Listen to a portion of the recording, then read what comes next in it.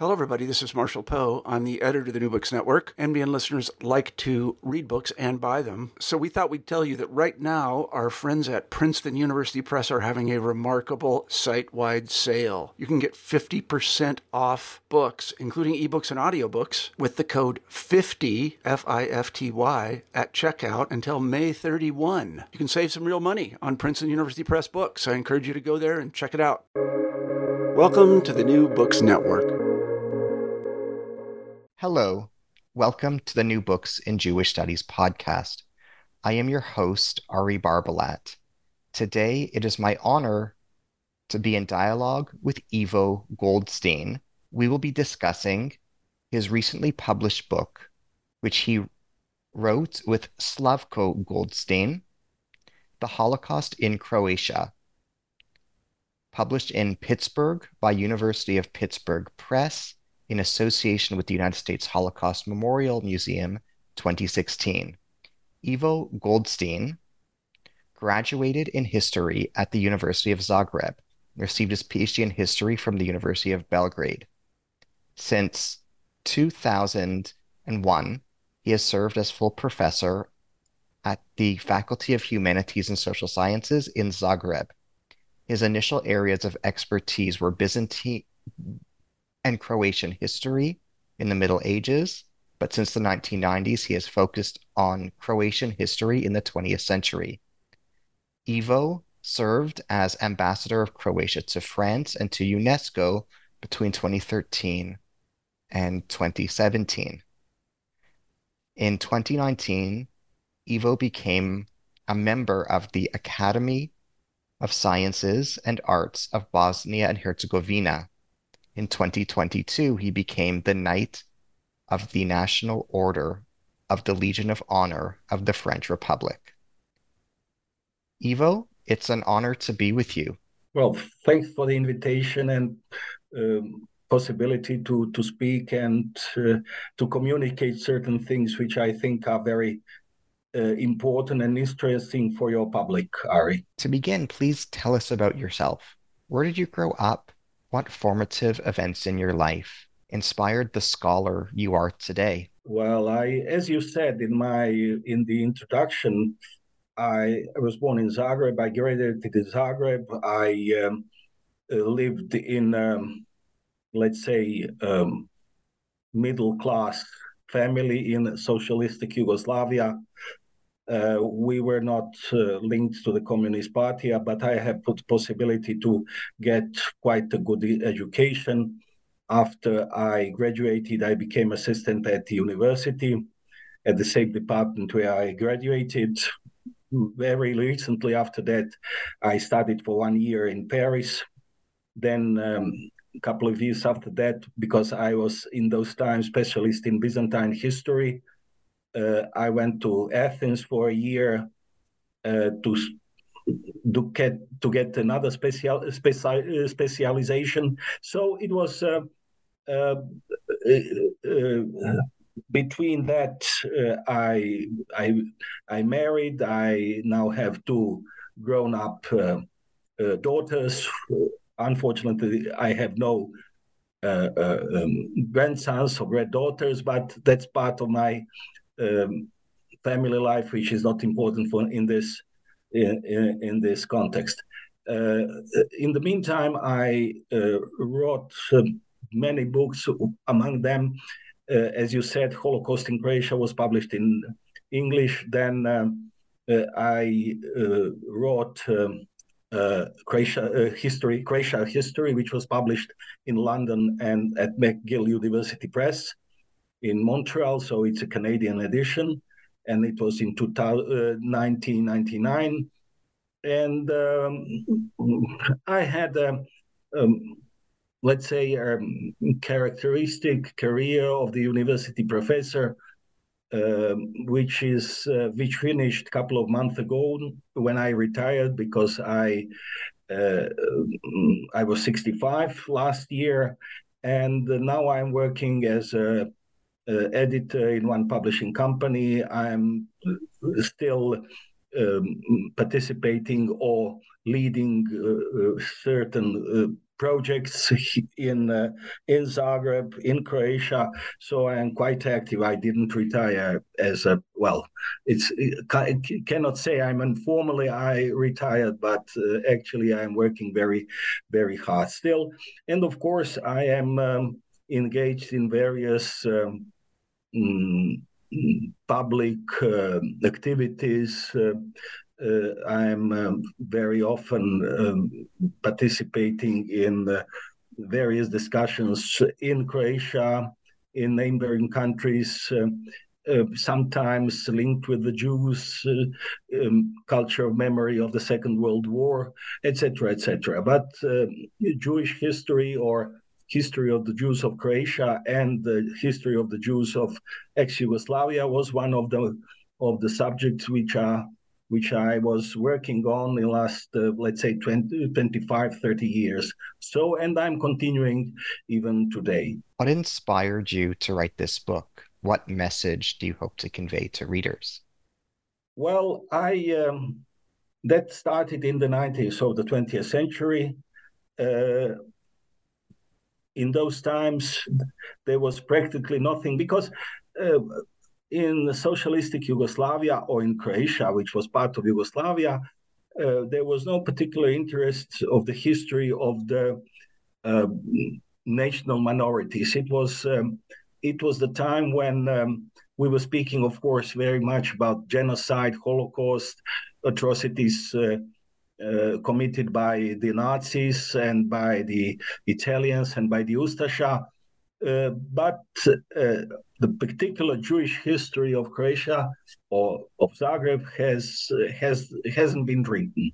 So as I started to go in more and more into 20th century history, I started to make research to investigate the history of the Jews in the recent 150 years.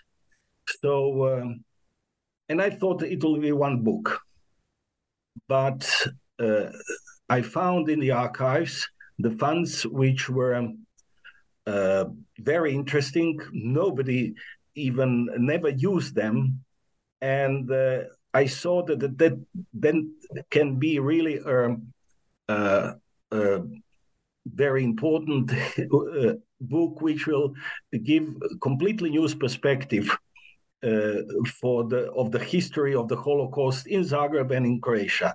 Namely, I was able, because of the sources which were very abundant, to retrace and to construct personal history or stories of the personal suffering and mass crime which was committed by the Ustasha, suffering of the Jews.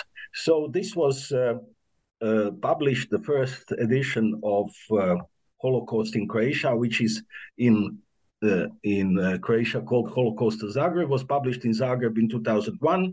And then, as you said, in Wisconsin and in Washington, D.C., 2016, where I had presented the suffering of the Jews and the Holocaust and the mass crime in Croatia, which was not very much known in the international public. So that was the book which I'm proud of. I think that we made, my father and me, my late father wrote about 20% of the book, and I did the core research, and I wrote this additional 80%, where we really presented the detailed history of the suffering, which was even not known to the survivors.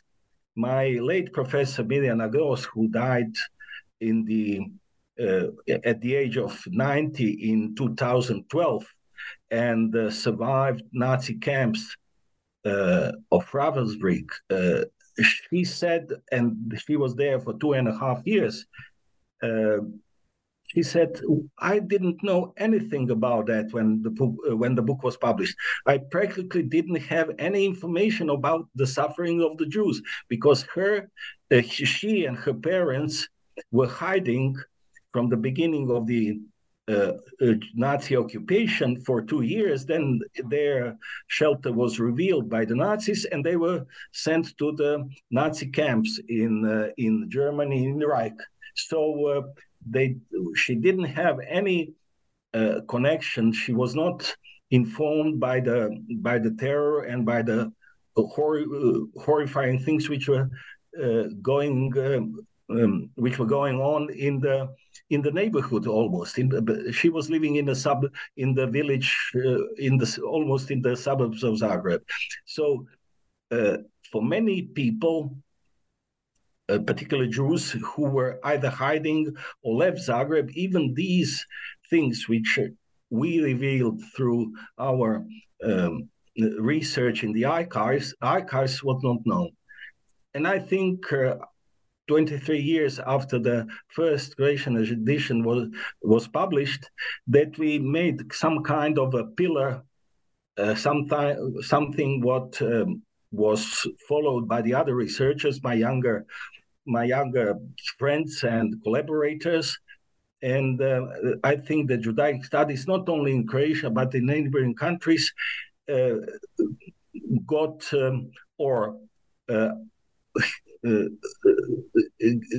impetus after 2001 and after a couple of books which were published in 2001 and in the following years. I wrote another book, which is Jews in Zagreb from 1941. That was the peak of the activities in the Jewish community in Zagreb in the interwar period, because in Croatia the Second World War started in 1941 and the occupation. So that was the book which is part of the whole history of the Jewish community, and I plan to write another 2 books on the history of the Jews in Zagreb before 1918, and then the 4th book will be after 1945. In the meantime, I wrote the book History of Anti-Semitism in Croatia, and another one, all unfortunately in Croatian, about historical revisionism, which was published last year, just 6 months ago, on historical revisionism in Croatia. So this is something, and we have, of course, me and my collaborators finished the Jewish biographical lexicon, which is unfortunately only in Croatian, but it is available on internet, and people can see it in Croatian. For some reasons, it is not published as a book, but you can see the names, you can see the alphabet there, and many people, even without any knowledge in Croatian, were using this lexicon and tried to reveal history of their family. So this is what we did. Not only me, but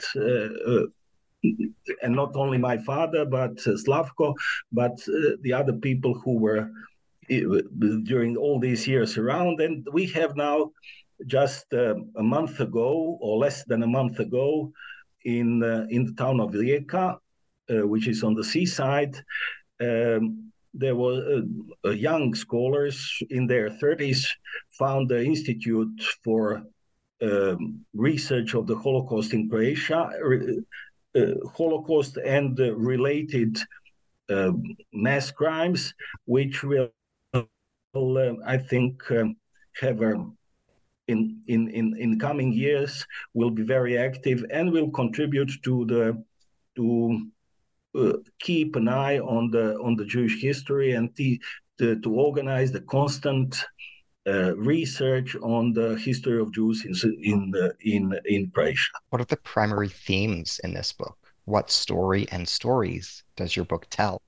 Well, the nature of the documents are astonishing and nobody knew about them because Croatia, the history of Croatia is, I would say, in a way mixed.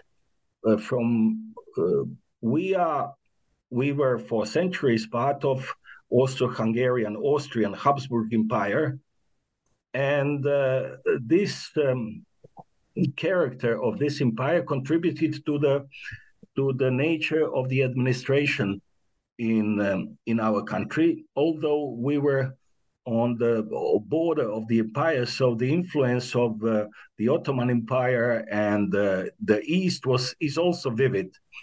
So we were during the Ustasha regime witnessing horrible crimes committed by the Ustasha and their collaborators Nazis on one hand. On the other hand, the regime of the Ustasha was producing very important documents of their terror. For example, they were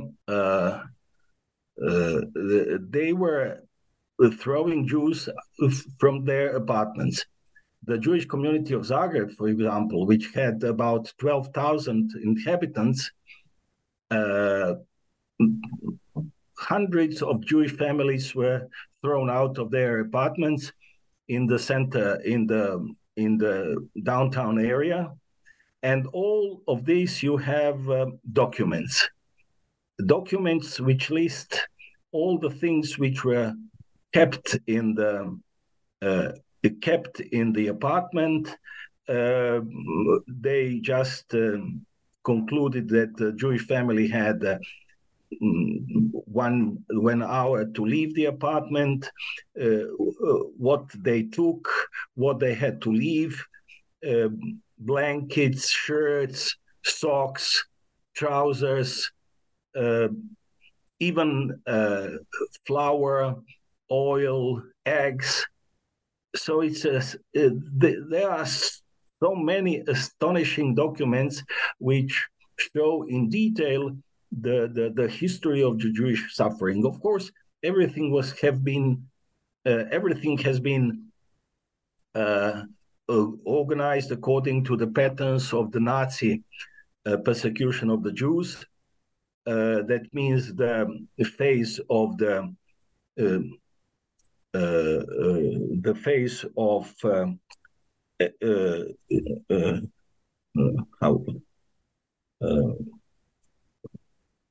the phase of persecution or propaganda against the Jews. Then the phase of concentration, that means in 1941 when they started to send the Jews to the concentration camps.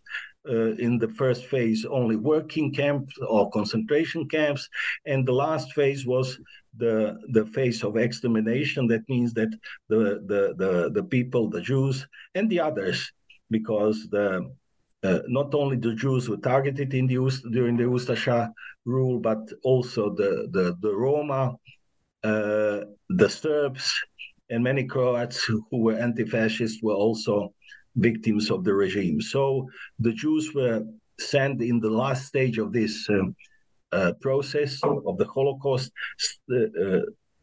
Either they were shot by the firing squads or were sent to the death camps where they were executed. So this is what I tried to do. Not to speak about, not to create only the general picture. The general picture is also, I mean, it's obvious when you read the book and you end reading the book, but you have the whole histories, personal histories, where you see the horrifying picture of how this crime was organized.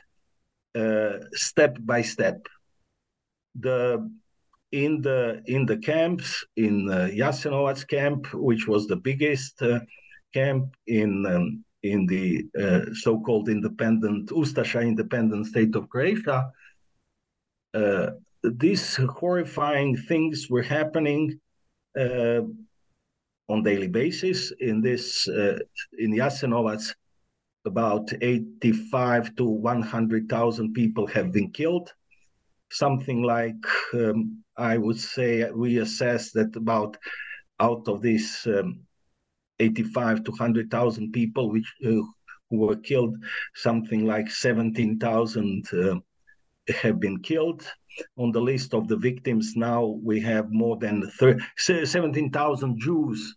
That means something 15 to 70% of the victims were the Jews. More than 50% were the Serbs. Something like a little bit more than the Jews. There were Roma who were killed, and then the rest were Croats and the others. So what to say? In this Jasenovac, people were killed. There were no gas chambers. Most of the people were killed by knives and other tools, and they were not shot to death. And it's horrifying. The other thing is that the perpetrators, the murderers, were coming from the same social circles. That means that they were mostly peasants, primitive. Some of them were knew almost nothing. They were not schooled. So and sometimes they were speaking before, if the inmates were in the camp and they were working. So it was really in some situation it was everyday contact between the inmates and the Ustasha guard. And at the end of the day, sometimes those Ustasha who knew for months, those people who were in the camp killed them. So something what I should underline as a thing which was in Jasenovac happening. I'm saying this because in months to come, my book on Jasenovac will be published by Holocaust Museum, Washington, United States Holocaust Memorial Museum, and Cornell University Press.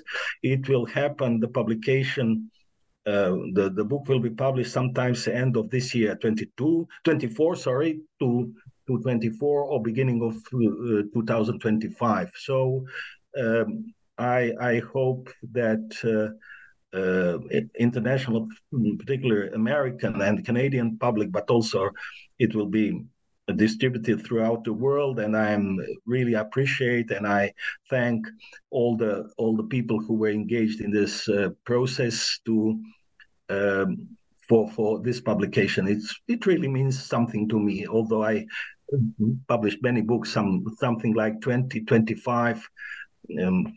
Various editions, so I'm not eager to have these books. I mean, it's not something new in my career, but when Cornell and Holocaust Museum are doing that, it's really a great thing. Can you tell us about the break-in into the psychiatric hospital in Vrabchi in September 1944? Which was carried out on the pretext that Jews, Serbs, and communists were hiding among the inmates. Can you describe this episode and what transpired? Yeah, well, the last big deportation of the Jews happened in May 43. It was done in the cooperation between the Nazis and the Ustasha. Ustasha rounded up the Jews, and then they were transferred to one of the railway stations in Zagreb, where the wagons were waiting, and then they were brought to Auschwitz directly. Practically nobody survived. Nobody came back from Auschwitz. There were about 1,200 maybe well, around 1,200 Jews were deported in that deportation in May. And Zagreb was, at that point, 2 years before the end of the war, practically Judenfrei. That means there were no Jews living, although there were some which were hidden, or some of them who were spared because they were in mixed marriages with Catholics. Some of them were working for the regime, not very few who were working for the regime, so they were in a way preserved from the deportation. And there were some 20, 30, maybe 40 of them who were hidden in the psychiatric hospital in Vrapče, which was in those times suburbs of Zagreb. Now it's part of Zagreb, in the northwestern part of Zagreb. They were kept there for years. Some of them were really sick. Some of them, we know that they were there for many years. They were really sick. Some of them were hidden. And because that secret was revealed, and the Ustasha knew that many people were there in the hospital. So at one point, as you said, that was autumn, September 44, just a few months before the end of the war, they entered the squad led by one of the butchers of Jasenovac, who came back for that and the other reasons. He came from Jasenovac to Zagreb. That was his name was Ljubo Miloš. They went to psychiatric hospital. They took the prisoners, not only the Jews but the Serbs, the anti-fascists, and they took them away. Nobody knows where they were killed, but definitely they were killed very soon after they left the hospital. So it was one of the biggest Ustasha crimes after May 43, because Holocaust in Croatia, in Zagreb, practically, the mass deportations ended in May 43. So that was, in the last 2 years of the Second World War, the biggest crime which was committed by the Ustasha or by the Nazis against the Jews in Zagreb and in Croatia. Can you tell us about the Jadovno death camp? What kinds of cruelties were perpetrated there? Well, Jadovno is another one. The first death camp organized by the Ustasha already in July 41, at the beginning of the war. Before that, the Jews were rounded up, sent to concentration camps. That was Danica in the north of Croatia, and the others, Kruščica in central Bosnia. And then they were, at the end of month of June, beginning of July, they were, many of them, hundreds, maybe 2,000 Jews, and then something like 25,000 Serbs. So Jadovno was one of the camps in the mountain of Velebit, which is not far, which is on the Adriatic coast. And that was one camp in the mountain. And there were also holes, because it's a very specific geological formation there. So you have pits, you have caves there. Jadovnos was the most well-known camp in the mountain, but the pits and the caves was something like 20, maybe 25 pits were there where the prisoners, the inmates, were thrown. And then there were two camps on the island of Pag, neighboring island of Pag, where the Serbs and the Jews were sent, and where they were killed. So Jadovno is in the mountain of Velebit. It is something like 800 meters altitude. although it was July, August, that was it was hot, quite hot, but in the mountain, it was the peak of the summer. But in the mountain, even in those times, the temperatures were during the night almost zero. So it was very cold. The prisoners, and it was different in Jasenovac. Some of the prisoners were working in Jasenovac because it was also a working camp. In Jadovno, they were doing nothing. Jadovno was just the camp of Jadovno was on a meadow in the middle of the mountain, and the prisoners were coming, and some of them, after staying there for some time, maybe days, couple of days, maybe 2 or 3 weeks, they were sent to the neighboring pits where they were killed. They were thrown in the pits. Whether we don't know whether they were killed before they were thrown to the pit, or they were just pushed in the pit, and the pit were very maybe 50, or the pits were very how do you say book.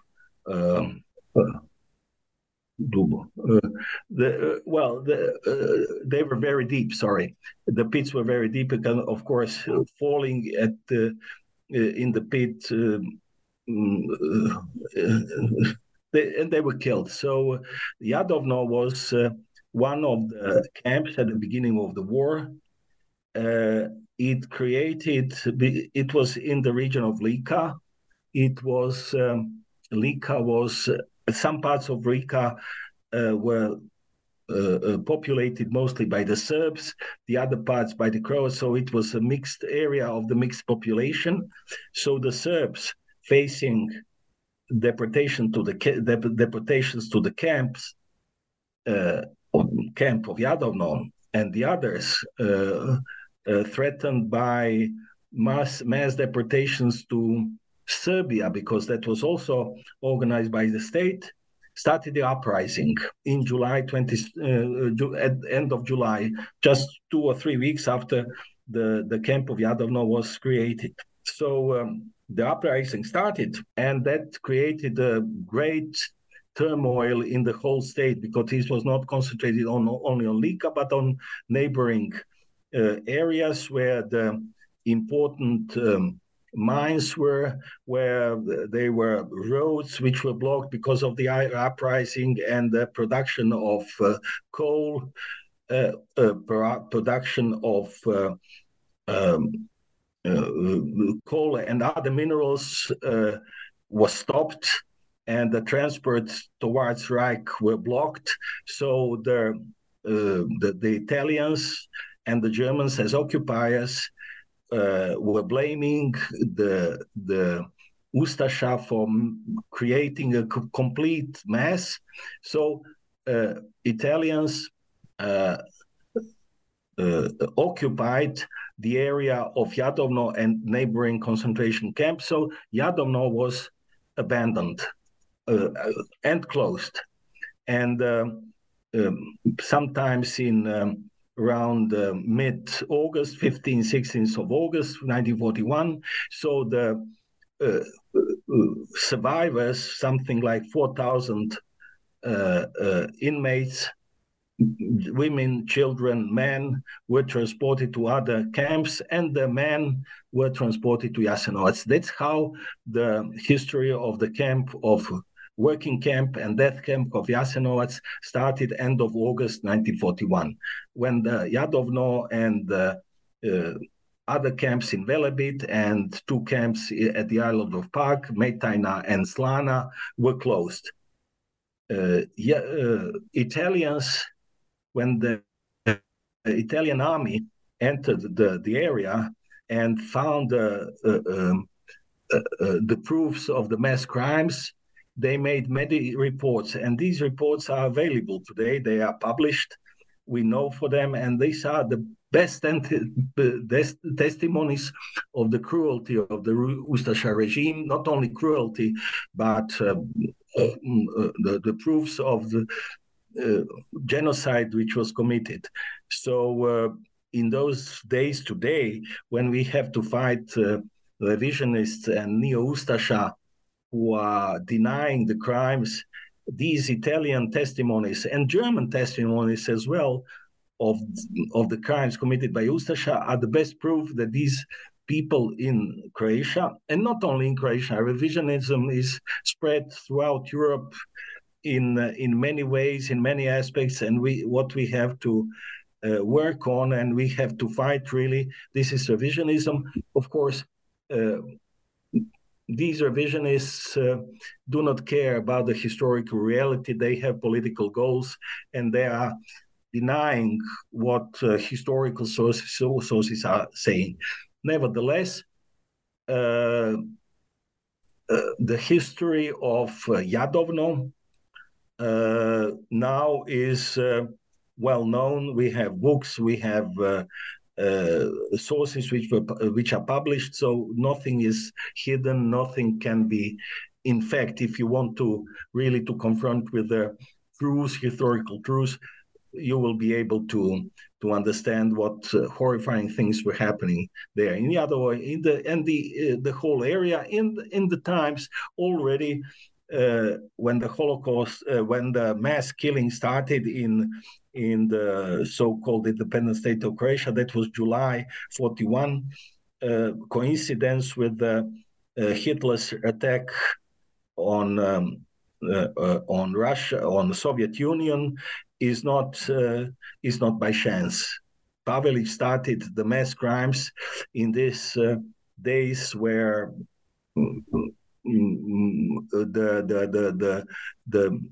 when this invasion organized by Reich started towards Russia, towards Soviet Union, so they could. The Ustasha crime in those days could have been, I would say, hidden, or at least nobody would care too much about the hundreds and thousands of people who were killed in those days. So already in summer 41, Ustasha were seen as war criminals. We didn't have to wait for previous months or after the war to reveal all their crimes. Can you tell us about the El Shat refugee camp in Egypt? What were conditions like there? Who was held there? El Shat is a very particular episode of the war anti-fascist struggle in Croatia. Something different from the Holocaust. Well, Italy capitulated, as you know, in September 43, and many the Dalmatia, as the coastal and southern region of Croatia, has been almost completely liberated by the partisans.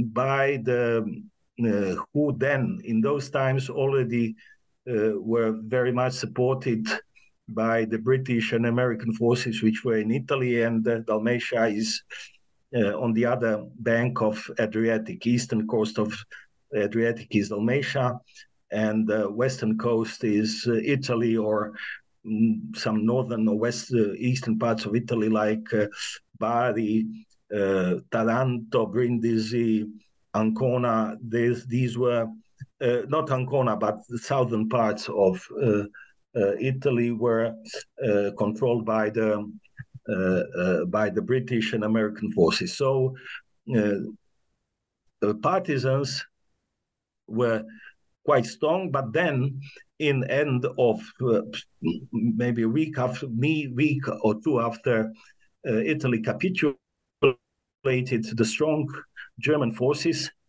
were organized and were advancing towards Dalmatia and split as well.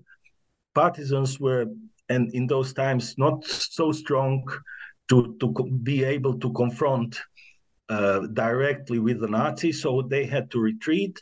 And in the process of retreating, which was not, which was organized, they were taking civilian population with them.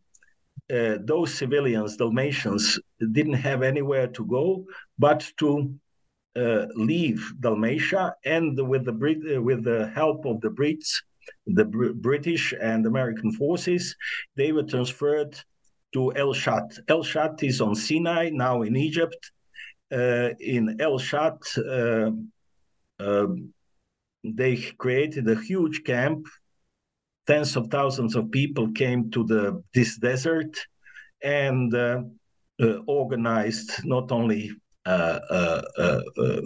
organized life. That means that they were not only living there, but they had schools, kindergartens, cultural life.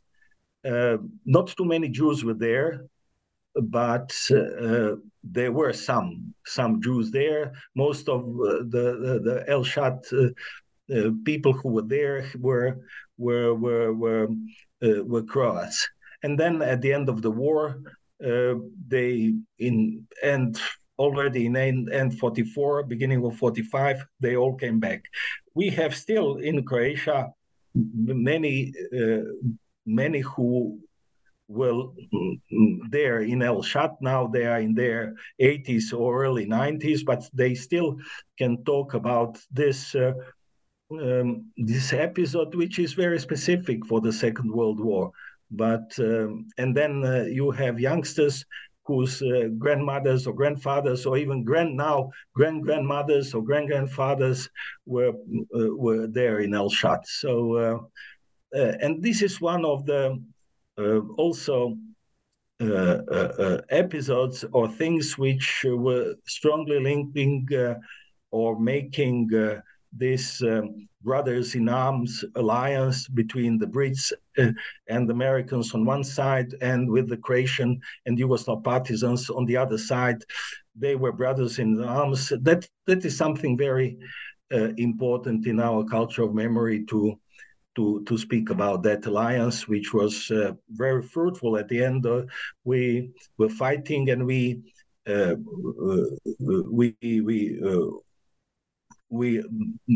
at the end of the war we were winners due to this alliance. And despite the fact that the partisans were organized and led by the communists, and the Brits and Americans were non-communists, this was, I would say, something like trans-ideological alliance, which was working very, very well. The British Prime Minister Winston Churchill said, it's an anecdote, but I think that it's truth in a way. Anthony Eden, who was Minister of Foreign Affairs, told Churchill, Mr. Prime Minister, but you see, the partisans are communists, or mostly led by the communists, and so we are helping them, and they will take over Yugoslavia at the end of the war because due to our help as well. So why we are helping them? And then Churchill asked, hey, Mr. Eden, after the war, do you plan to live in Yugoslavia? And Eden said, of course not. So why do you care? These Yugoslav partisans are fighting with our arms. They are fighting the Germans. They will die instead of British soldiers. So it is and we will end the war faster than without their help. So that was the reason why this trans-ideological alliance worked really well. And of course, it was the basis for Yugoslav socialistic regime after war, particularly after 1948, when we had the split between Yugoslavia and the Eastern Bloc to create in Yugoslavia, let's say, a semi-democratic regime in next decades under Tito, which was neither east nor west, and which was at least more open to the Western influence and to Western politics than other Eastern European countries. Can you compare and contrast Germany's and Italy's roles in and relationships to the Holocaust as it was carried out in Croatia? What were the similarities and differences between Ante Pavelić's relations with Benito Mussolini and with Adolf Hitler? How were the dynamics of German-Croatian relations different from Italian-Croatian relations? Well, I have to correct you. We do not speak about German-Croatian relations. We speak about German-Ustasha relations and Italian Ustasha, because Croats do not identify themselves today with Ustasha. They are mostly, or many of them are identifying themselves as with the partisans. So if you speak about the Croatian partisans. Anyway, this story and these relations between Ustasha and, on one hand, the Nazis, on the other hand, of the Italians, is very complex, and I would need a lot of time to go into detail. But let's put it very. I'll try to give you a broader picture. Under the Yugoslav monarchistic regime in the interwar period, which was quite undemocratic, there was a terror against the communists and nationalists, and there was a strong, great Serbian or unitarian regime. The Croatian. The Croatian opposition, radical opposition, was organized. Of course, there was democratic life, and the leading Croatian party was moderate Croatian peasant party, Hrvatska seljačka stranka. But there were also radicals led by Ante Pavelić. Ante Pavelić, Ustasha. They were called after the war. During the war, they were called Ustasha. Before the war, they were Frankists, called Frankists. So Pavelić fled from Yugoslavia in 1929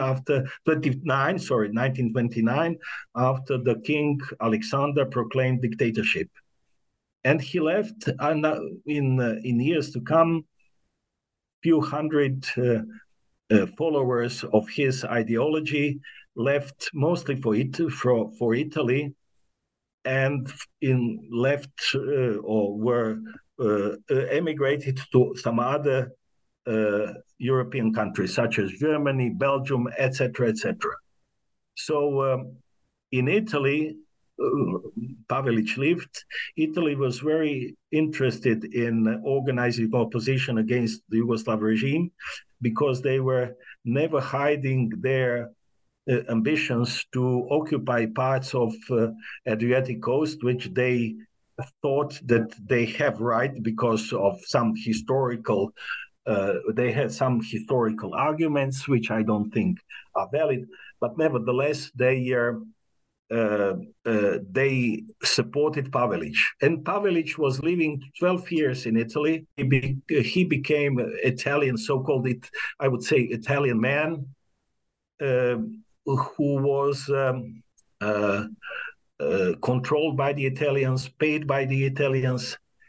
But throughout the 30s, and he was, of course, very close politically, ideologically, to Benito Mussolini.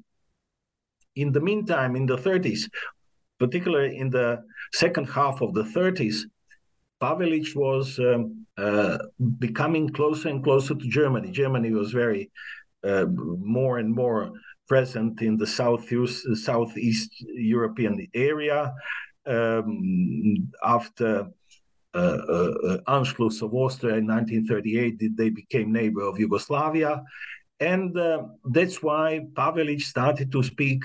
Before 36, he didn't even speak about the Jews. He was speaking against the Serbs, against Yugoslavia. But then more and more he was acquiring some anti-Semitic attitudes and was getting closer to the Germans. So he was, in a way,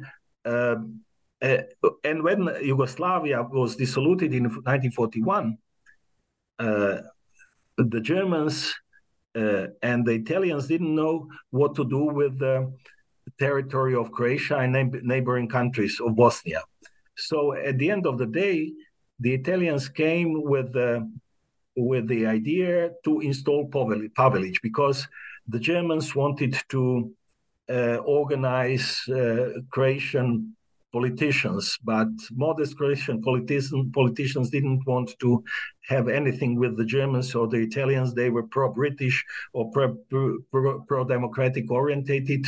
So the Italians or the Germans didn't have any other alternative than to install Pavelić. Pavelić was then becoming closer to the Germans. The Germans, of course, proclaimed already some years before racial laws. They were very quickly introduced in the Ustasha state. The anti-Semitic propaganda, the crimes against the Jews started almost a couple of days after the creation of Ustasha state, and 3 months, less than 3 months after the creation of the state, that means beginning of July, mass killings of the Jews started. And Germans were supporting in their anti-Jewish politics the Ustasha. So Ustasha was supported by the Germans on one hand. On the other hand, the Italians also proclaimed racial laws in Italy in 1938. They had the so-called razza italiana, proclaimed as Italian race, against the Slavs, against the Jews, and the Jews were the others. So Italians were anti-Semitic. Still, when they saw what is happening in the Ustasha state and how the Ustasha started to kill the Jews and the Serbs, they opposed. So many Jews, or those who were able to leave the territory controlled by the Ustasha, fled to the Adriatic coast at the territory controlled by the Italians, and that's how they survived. When Hitler asked Mussolini to transfer those Jews who were on the territory controlled by the Italians, Mussolini refused, and that was in 1942. So many Jewish historians and in the historiography in general, many have sympathies for the Italians. Well, I'm not sharing that view, at least not 100%, because what was going on with the Italians, the Italians maybe at the end of the day didn't want to leave the Jews to transfer Jews to the Germans and to send them to the camps, but they committed many war crimes against the Croats, against the Serbs, against civilian population in Croatia and other parts in former Yugoslavia. They were supporting war efforts of Germany, and they sent even their units all the way to Stalingrad. The Italian units were fighting in Soviet Union, so they were very much supporting general German war efforts. that means that they were supporting indirectly the Holocaust and the mass crimes committed against the Jews and the others by the Nazis. So the responsibility of the Italians, although in the last stage of the Holocaust, they didn't want to participate. That means let the Jews go to the death camps organized by the Germans. But before that, in all other stages in German war efforts, Italians were there, very active, and we cannot.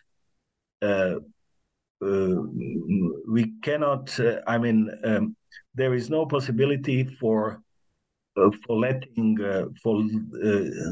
not blaming the Italians for the mass crimes or for the Holocaust as well. Maybe indirectly, but their responsibility is still huge, and I have no sympathy for the Italians, as some historians throughout decades were expressing. Can you tell us about the various sub-camps of Jasenovac?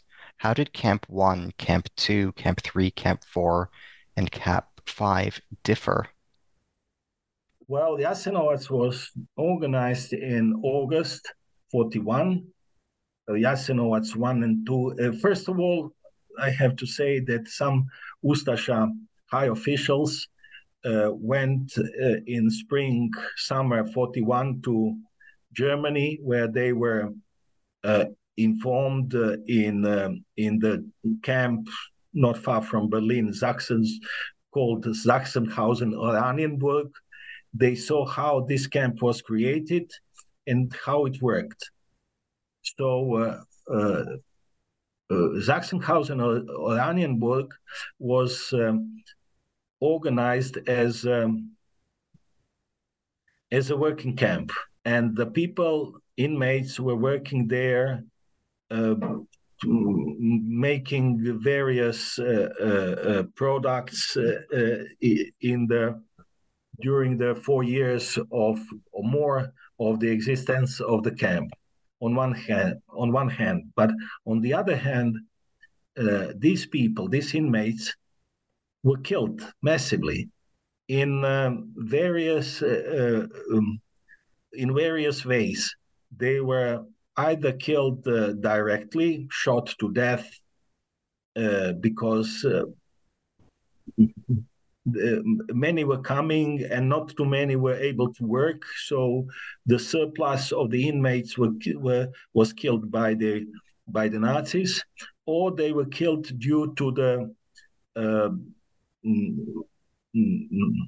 hunger, due to the pandemics, which were because the inmates were exhausted. So we know the research made by the Germans after the war revealed the number and revealed the list of the names of 104,000 inmates who were killed in Sachsenhausen and Oranienburg. What does it mean? What does it say? Comparing with Jasenovac, yes, that was working camp, but in the same time as Sachsenhausen or Oranienburg was Jasenovac not only working camp, but the death camp. So in Jasenovac, well, the situation in Jasenovac was a little bit different from Sachsenhausen and Oranienburg, because after a few months when only the male were coming, mostly first phase only, well, mostly the Jews, and then after a couple of months, many Serbs were coming, and the Serbs became majority in the camp throughout all these years. In the meantime, the Jews were massively killed. So already in spring 42, women and children were coming to the camp, mostly Serbs, and it became, and many of those who were coming close to the camp would never entered Jasenovac, the central camp in Jasenovac.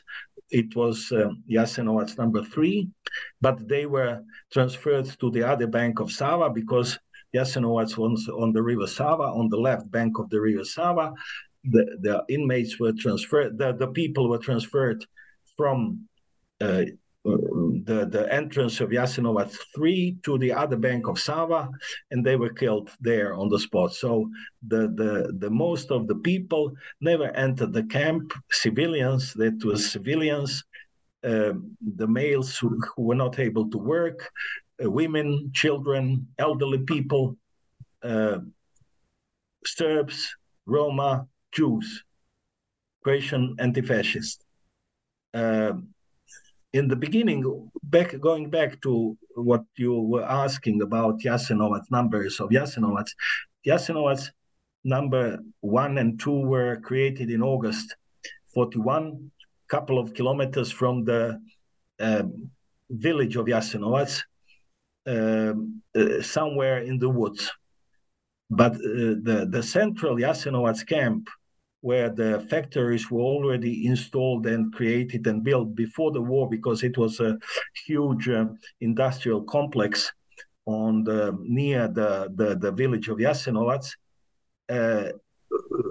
Ustasha needed a couple of months to create conditions for acquiring a larger number of inmates. So sometimes in November 41, when they made these preparations, the inmates from Jasenovac 1 and 2 were transferred to Jasenovac 3, and from November 41, Jasenovac 3 was functioning till the end, till the liberation of the camp in April 45. That means almost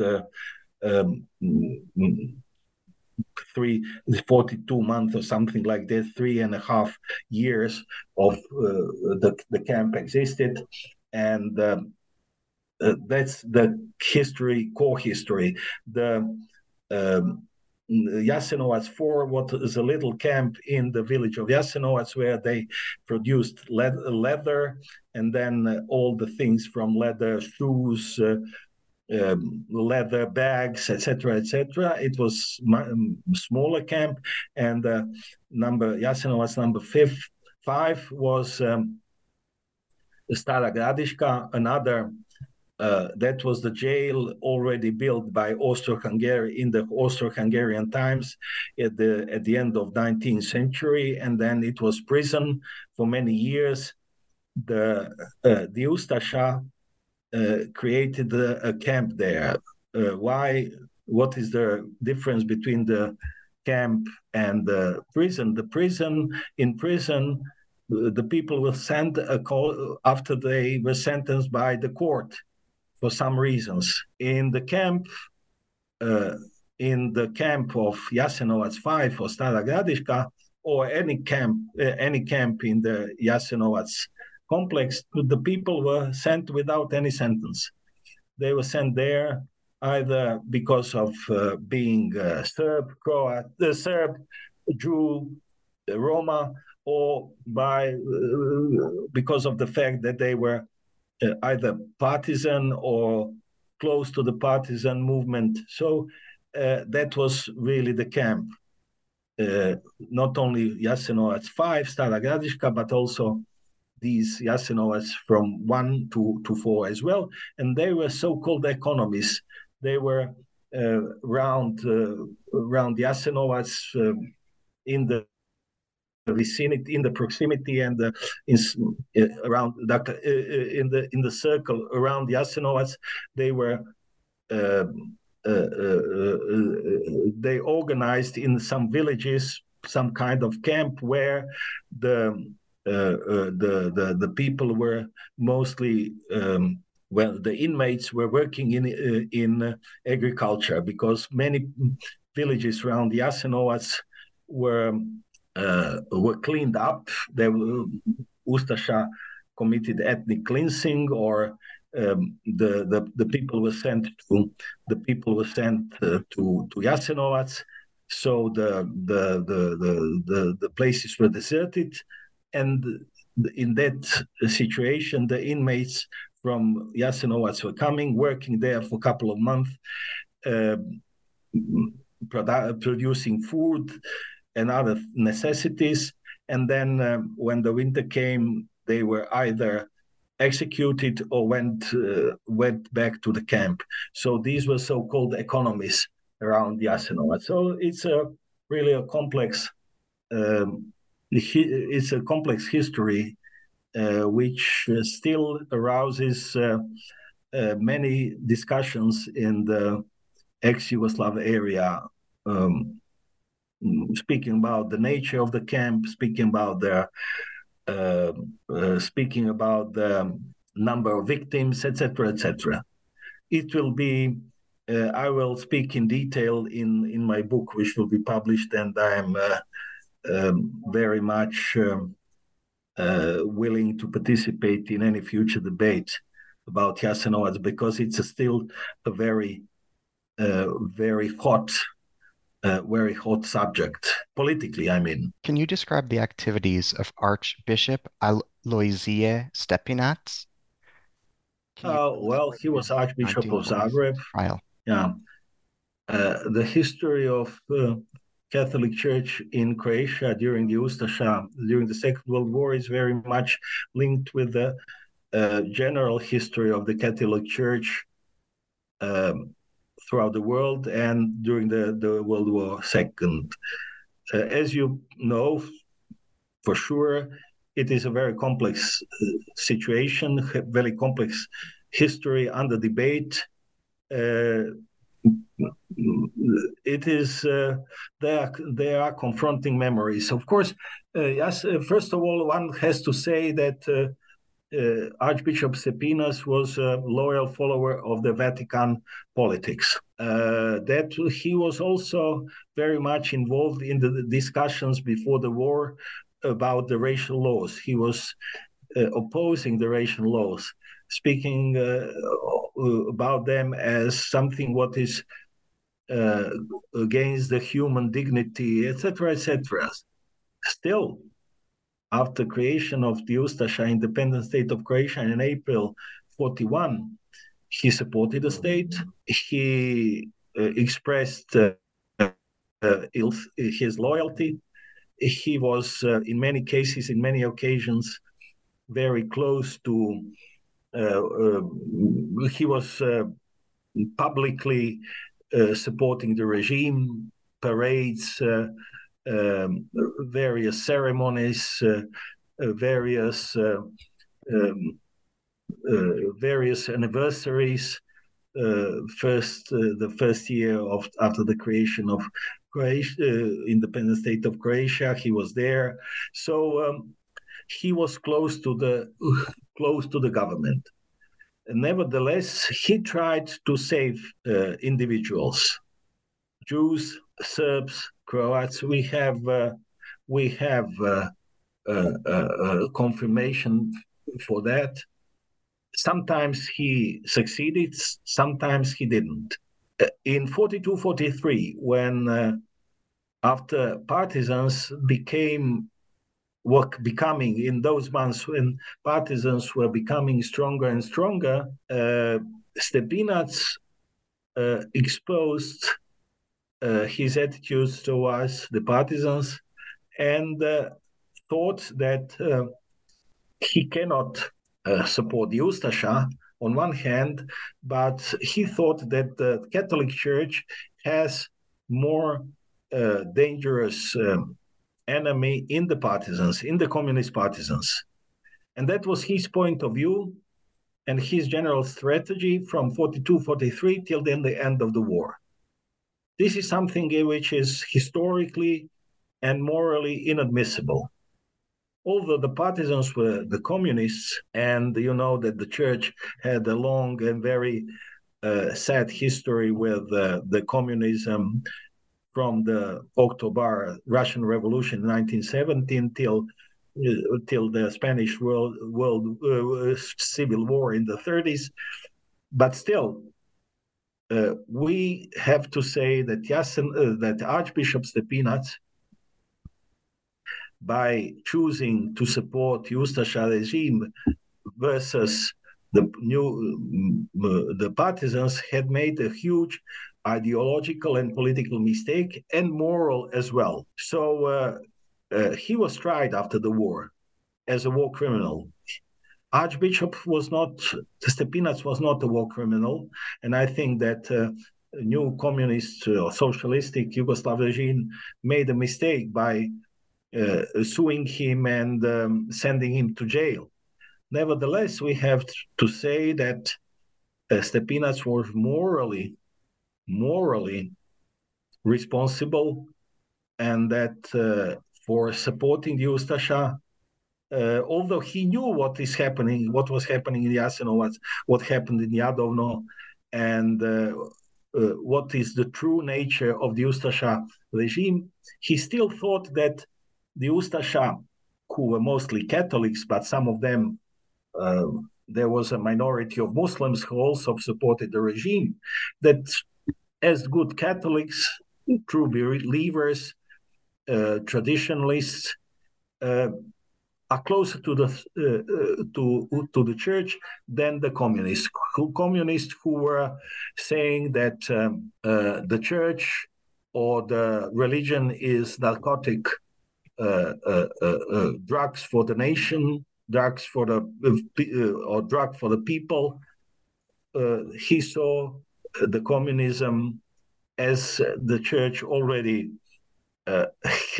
has chosen during the Spanish Civil War, that the main enemy is communism. So this is something, the basic attitude, the basic assessment of what Stepinac is doing. Now, of course, his position, his role, history of his history, personal history, and then history of the Catholic Church in Croatia and neighboring countries is far more complex than this. What I was able to say just these couple of minutes. But still, I think that I gave the core. They are presented the core of the problem. How did Turkish diplomats respond to the Ustasha regime and to the Holocaust in Croatia? How did Ankara respond to what was taking place? Well, okay, Turkish. Well, these diplomats who were there, only 9 countries throughout the world recognized independent state of Croatia. Of course, Vichy, France, or some other satellites, Hungary, Romania, Bulgaria, recognized Croatia as well as Turkey. But their role in the history of Ustasha regime, Ustasha state is really not relevant.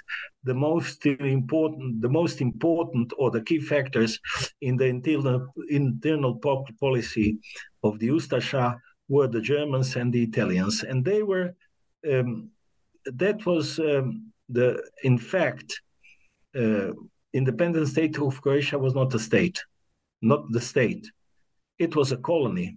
It was a protectorate by the Germans and by the Italians. And nothing could have, the Ustasha could do nothing without asking or getting permission in the northern parts, which were controlled by the Germans without their will, and in the southern parts, which were controlled before the capitulation of Italy by the Italians without their will. So it was not what we say in Croatia and neighboring countries. Independent state of Croatia was neither independent, nor the state, nor the Croatian state, because the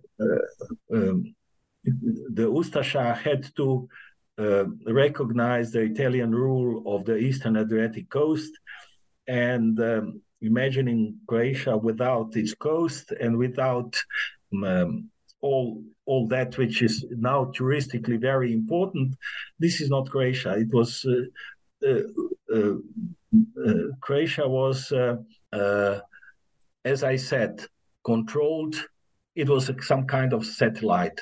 So speaking about independent state of Croatia, we cannot speak about its independence. It was just, it was named independent, but in fact it was not, it was a colony. Can you describe the Kruščica camp in Bosnia? What was distinctive about it? Well, Kruščica was one of the working camps. As I mentioned Danica near Koprivnica in northern Croatia, and Kruščica was one of the camps in central Bosnia, where in the first phase of the genocide were mostly Jews, women and children, males, women and children, and some Serbs as well, transferred from the cities of central Bosnia, mostly Sarajevo and the others. From Kruščica, they were transferred to Jadovno, to Gospić, as I said, and to Jadov, and from Gospić to Jadovno and other camps. And women and children were transferred to the camp of Đakovo in northern Croatia, where they lived for less than a year, and then they were almost everybody was killed in Jasenovac in June, beginning of July 42. That means that Kruščica, its history was quite short. After summer 41, it was closed. So it was one, as many others, it was one of the transport camps in the independent state of Croatia. We had about 30 camps, either death camps, transit camps, working camps, organized by the Ustasha regime. Can you say more about the Đakovo camp? Well, this is, as I said, Đakovo, yeah. We pronounce it Đakovo. It was organized end of 41, beginning of 42. The majority of it was organized for the women and children. It was mostly the Bosnian Jews, Bosnian women, Jewish women and children were sent to the camp. Not too many from some other parts of Croatia. Of course, when I say Bosnia, most of them were coming from Sarajevo. About more than 3,000 women and children were in the camp in the beginning of 42, and the epidemics of typhoid started in those weeks, and the women and children were starving and were some of them out of starvation or from the disease passed away. So because of these epidemics, there were plans to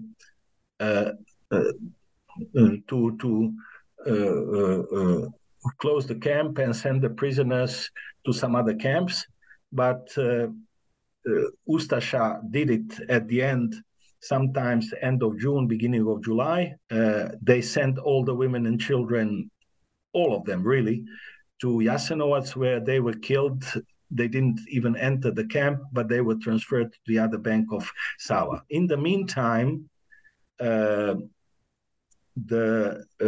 something like 625 women and children died out of starvation and disease in the camp in this 5-6 months of its existence. Even today, every year there is a ceremony in Đakovo,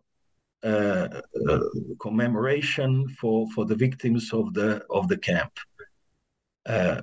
In the revisionist circles, in last couple of years, there was somebody started to spread uh, a theory that those women and children were not killed in Jasenovac, but that they were killed uh, in Auschwitz, or sent to Auschwitz and killed there.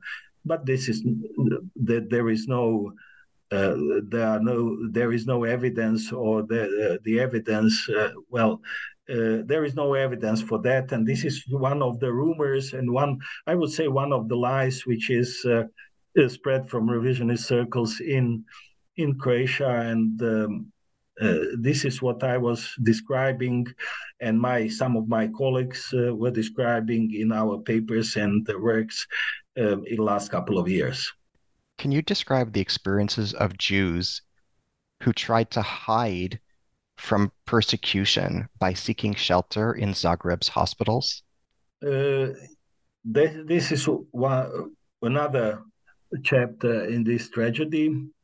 The Jewish community of Zagreb was functioning throughout the whole war, even after the chief rabbi Shalom Freiberger and the president of the community Hugo Kohn were deported to Auschwitz in May 1943. There were certain people who continued to work in the community. The main reason for functioning was to help inmates in the camps, and this was done by the leadership of the community till the end of the war. That means 44. Till the liberation. In the meantime, one of the concepts for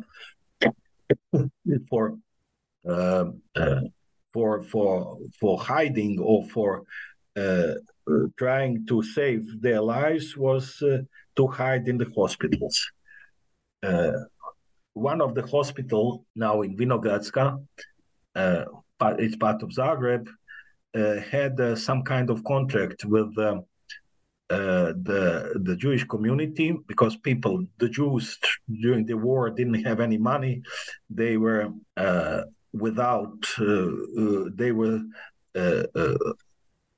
unemployed. They didn't have. They were rid of any possibility to get any money because their bank accounts were closed, etc., etc. So when they were having some kind of necessity to go to the hospital, the Jewish community was paying for them to stay in the hospital. Some of them who were not, some of them were ill, some of them were trying to hide in hospitals. Some of them succeeded in hiding in these hospitals, not only in Vinogradska, but in the others as well. As they were doing that in Vrapče, that was psychiatrical hospital. In the others, they couldn't stay, and when the deportations were coming and the people knew that something is organized, and then the situation in Zagreb was hysteric throughout the war years. There were rumors that the Ustasha will round up and that it will happen in a couple of days, and there were rumors going all during the whole war that something is going to happen. Sometimes the rumors were right. Sometimes the rumors were just rumors. So they were hiding in the hospitals, as I said. Sometimes. And sometimes those even who were hiding before deportations, the people were, the doctors were saying to them, we cannot hide you, we cannot help you. The Ustasha know that you are here, so not only you will be deported, but even we won't be spared. So it is a history where, well, people were helping, and in some situations they couldn't. So it is neither black or white. Can you describe the experiences of Croatian Jews who converted to Islam or married Muslim spouses to evade persecution? Oh, well, it's one chapter I dedicated to conversions. Most of the Jews uh, who converted to Catholicism. At one point, for them, it seemed that that will be the way to save their lives, and that's true. Many more, the percentage of the Jews who converted to Catholicism is much higher than the percentage of those who uh, who stayed in Judaism. But many who converted to Catholicism didn't survive. So it didn't help. Why? It didn't help because Ustasha didn't see the Jewish problem as a religious one. They were speaking about the Jewish problem as a racial one. So the conversion didn't make Catholic out of Jew. The Jew stayed the Jew, and this is what I'm just quoting some of the Ustasha sources. So a Jew remains a Jew, and no matter whether he uh, accepted Catholicism as or Christianity as religion. Some of the Jews we know for a couple of women, not too many, converted to Islam because they were mm, they found Muslims whom they married, and this is how it worked. And I think that those women survived. We had no, I didn't have any proof that they survived, but as we don't have proof that they were killed during the Holocaust. I think that they survived in the Muslim some Muslim societies, some parts of parts of the society in Bosnia where they lived till the liberation. As we bring this interview to a close, Okay. tell us about the work you've done since completing this book. Would you like to go into more detail about your forthcoming book on Jasenovats? Well, my book on Jasenovats, which first Croatian edition was published in 2018. Then I had Serbian edition next year, and the second Croatian edition will be published till the end of this year. I tried to make, of course, I gave chronology of these horrors which were happening in Jasenovac, how the Ustasha committed these horrible crimes.